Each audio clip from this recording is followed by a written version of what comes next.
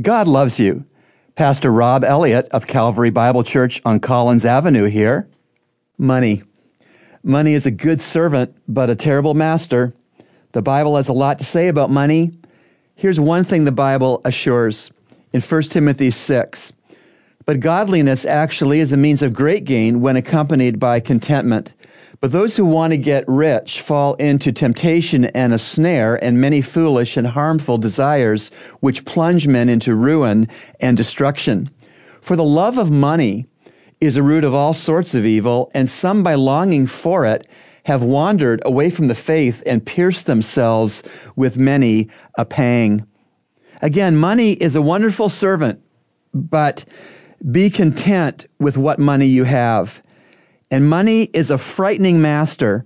Loving money more than you love God leads to temptations, traps, and even to destruction.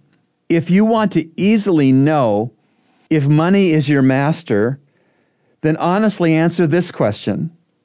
Which do I think more about, money or God? 1 Timothy 6, verses 6, 9, and 10, again. But godliness actually is a means of great gain when accompanied by contentment. But those who want to get rich fall into a temptation and a snare and many foolish and harmful desires, which plunge men into ruin and destruction.